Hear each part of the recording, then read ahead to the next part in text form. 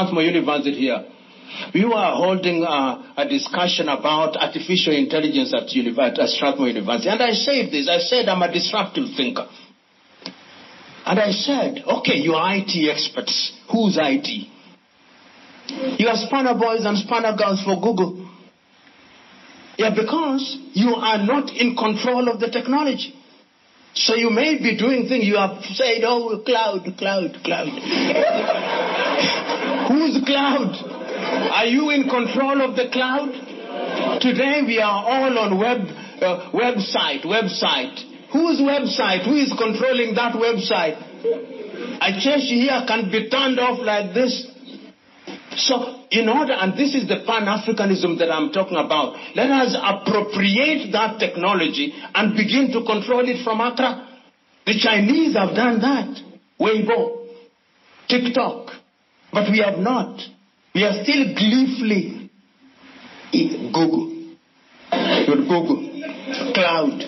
You can be switched off like this. My Twitter account. That's not your Twitter account. Elon Musk sitting in Seattle can do it like this and you're finished.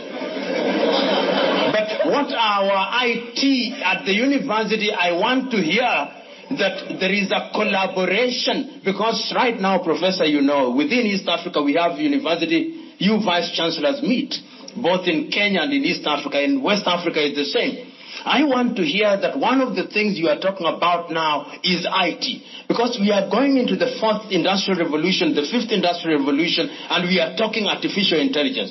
But are we in control? Are we in control of the drone technology? We are just consumers without being in control. And curiously, I look at what is happening. China, for whatever it is worth, the only media that I watch faithfully is CGTN and CNC, to just understand. Within 30 years, these fellows have done marvelous. You know, in my ethnic group, some people come from my ethnic group. If you had a shirt called Japan, which was Japan, it was the cheapest quality from Japan. Then if I said, your shirt is Korea, it means it was from Korea. That is in the textile industry. When I was alive, there was a time when the radio that we used and knew was Grundig. Today, tell me where there is Grundig. Nokia came, Samsung came. Look at what the Koreans have done. Look at what the Vietnamese. Vietnam by next year is going to produce more coffee than Kenya and Uganda combined. Vietnam.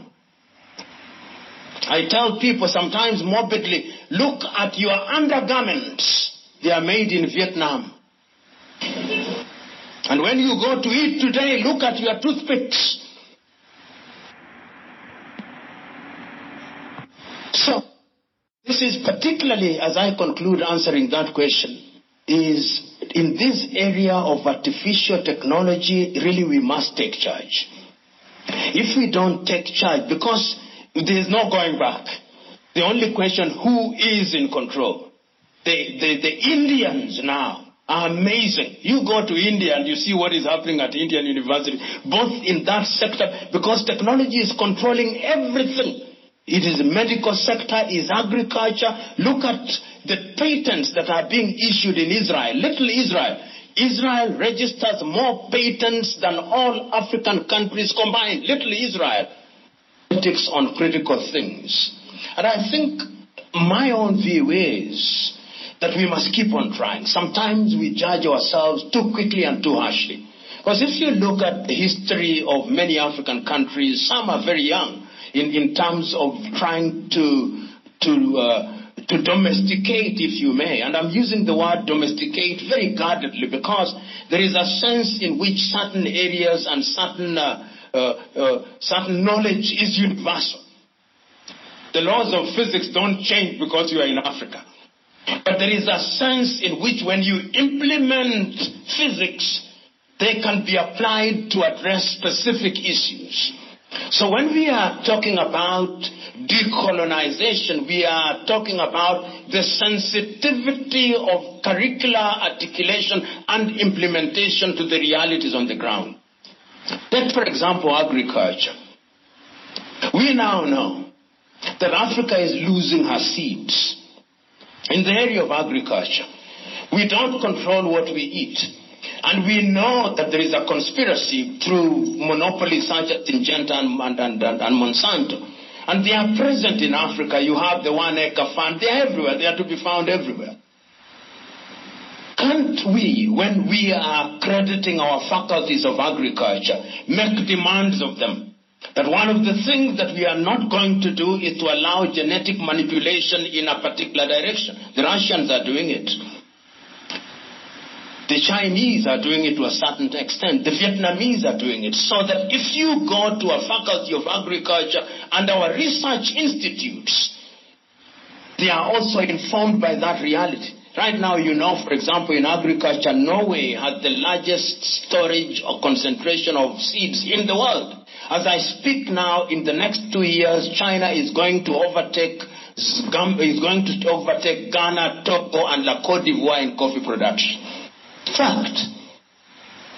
I think Malaysia has already overtaken Nigeria. So, I'm saying that in those specific areas, it is you, the academics. You are vice chancellors. Why do you sometimes sell yourselves short? Keep on making noise. Keep on making noise. Don't surrender. Don't think that you have not achieved them. It's chipping it slowly by slowly. And I think that regulators, and there are regulators here, who in that specific area of agriculture, you can now begin to inform. Look at the area of management. There is nothing that annoys me most. I don't know whether there are accountants here. If there are accountants here, you hear at the end of every meeting that we have read your books. They are now conformed with universal standards. Whose universal standards? Why can't we have, when we are looking at specifics, that they are African standards with certain standards which are peculiar to Ghana, even when we talk about universality, because business is different. But African governments have their books of accounts being examined by Price, Cooper and Waterhouse, Deloitte and Touche, Ernst and Young. Not Boateng and Boateng. If Boateng and Boateng formed an accountancy firm, they will get no work. Immediately they go to Ernst and Young, they get work. Low self-esteem. So in a nutshell, Professor, what I'm saying is that this is work in progress. And I think that something is beginning to happen even in East Africa, and can now see people are coming together through research institutions. And what we must do is to finance this thing. Part of our problem is financing. You remember, for example, in the health sector, in 2001 in Abuja, African countries say we are going to spend at least 5% of our budgets, not GDP, budget, in financing health. Which countries ever did it? Rwanda and Mauritius and Botswana at 3%. The rest, they don't even pay. So how are academics going to engage in research? In many of your universities now, I was talking to a Nigerian professor just after the ASU strikes, for example. They lost 600 medical personnel. 600. As freshly baked graduates going into Australia and Canada, after you trained them, they just walk into the theater there and begin work. Meanwhile, maternal mortality is alive and well. All the diseases that we thought we had eliminated are coming back. So, Professor, I think it's not going to be easy because, number one, because of the quality of politicians we elect. Yeah, that is, our problem is actually that. I was listening yesterday just this morning, to a Chinese official. And I said we can never catch up. The man is talking about the games, that the Asian Games that I think are commencing next week. There are 44 facilities. And they are thinking how those facilities are going to be utilized after the games are over. And they are thinking about linking them to institutions for sustainability. I want you for 2 seconds to think about own African country, what we do with them. What we do with those facilities. Zero. Very few, except in South Africa. In certain areas, South Africa tries to do a good job. Mauritius tries to do a good job. A few African countries. Rwanda is doing a very good job with their basketball pitch, which they are now using. So there is a sense. So it's not all gloom and doom. You know, sometimes we don't give positive examples. Those of you who are from South Africa, for example, will remember that South African institutions are the ones that are doing better than everybody else because they had a firm foundation. And there is something I forgot to mention. I'm overextending my answer. But education is so important. How many of you remember, for example, the 1976 Soweto massacres? It was about education. How do you train people? In what language? The Cameroon massacres about the use of English and the use of French. So it can be done, Professor. And I now, as I grow older, in my younger days, I used to misguide myself that everything would happen in my lifetime. I now know better. I now know that mine is to play my part. And once you play your part, that's the best you can do. And the other thing we must do as Africans is to document. We don't document things. So that your good ideas, they just disappear. But these other civilizations, what they have done very well is documentation. The mortality rate of journals in African universities is without comparison. If a journal survives for 3 years, then you hold a party. Thank you very much.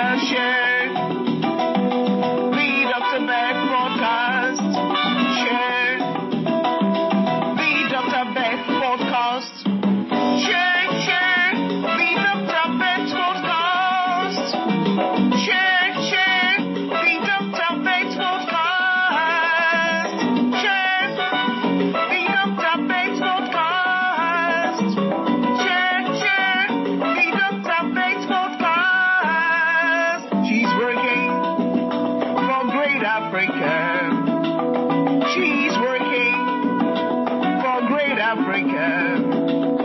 She's working for Mama Africa.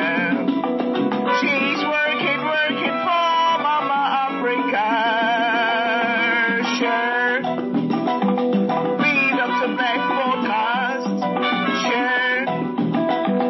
Read up to Beth podcast. Sure. Read up to Beth podcast. Sure. Read up to Beth podcast. Sure. Read up to Beth podcast. Sure. Read up to Beth podcast. Sure. Read up to Beth podcast. She's working. Oh, she's working. She's working. She's working. Oh, share. Read Dr. Beck's podcast.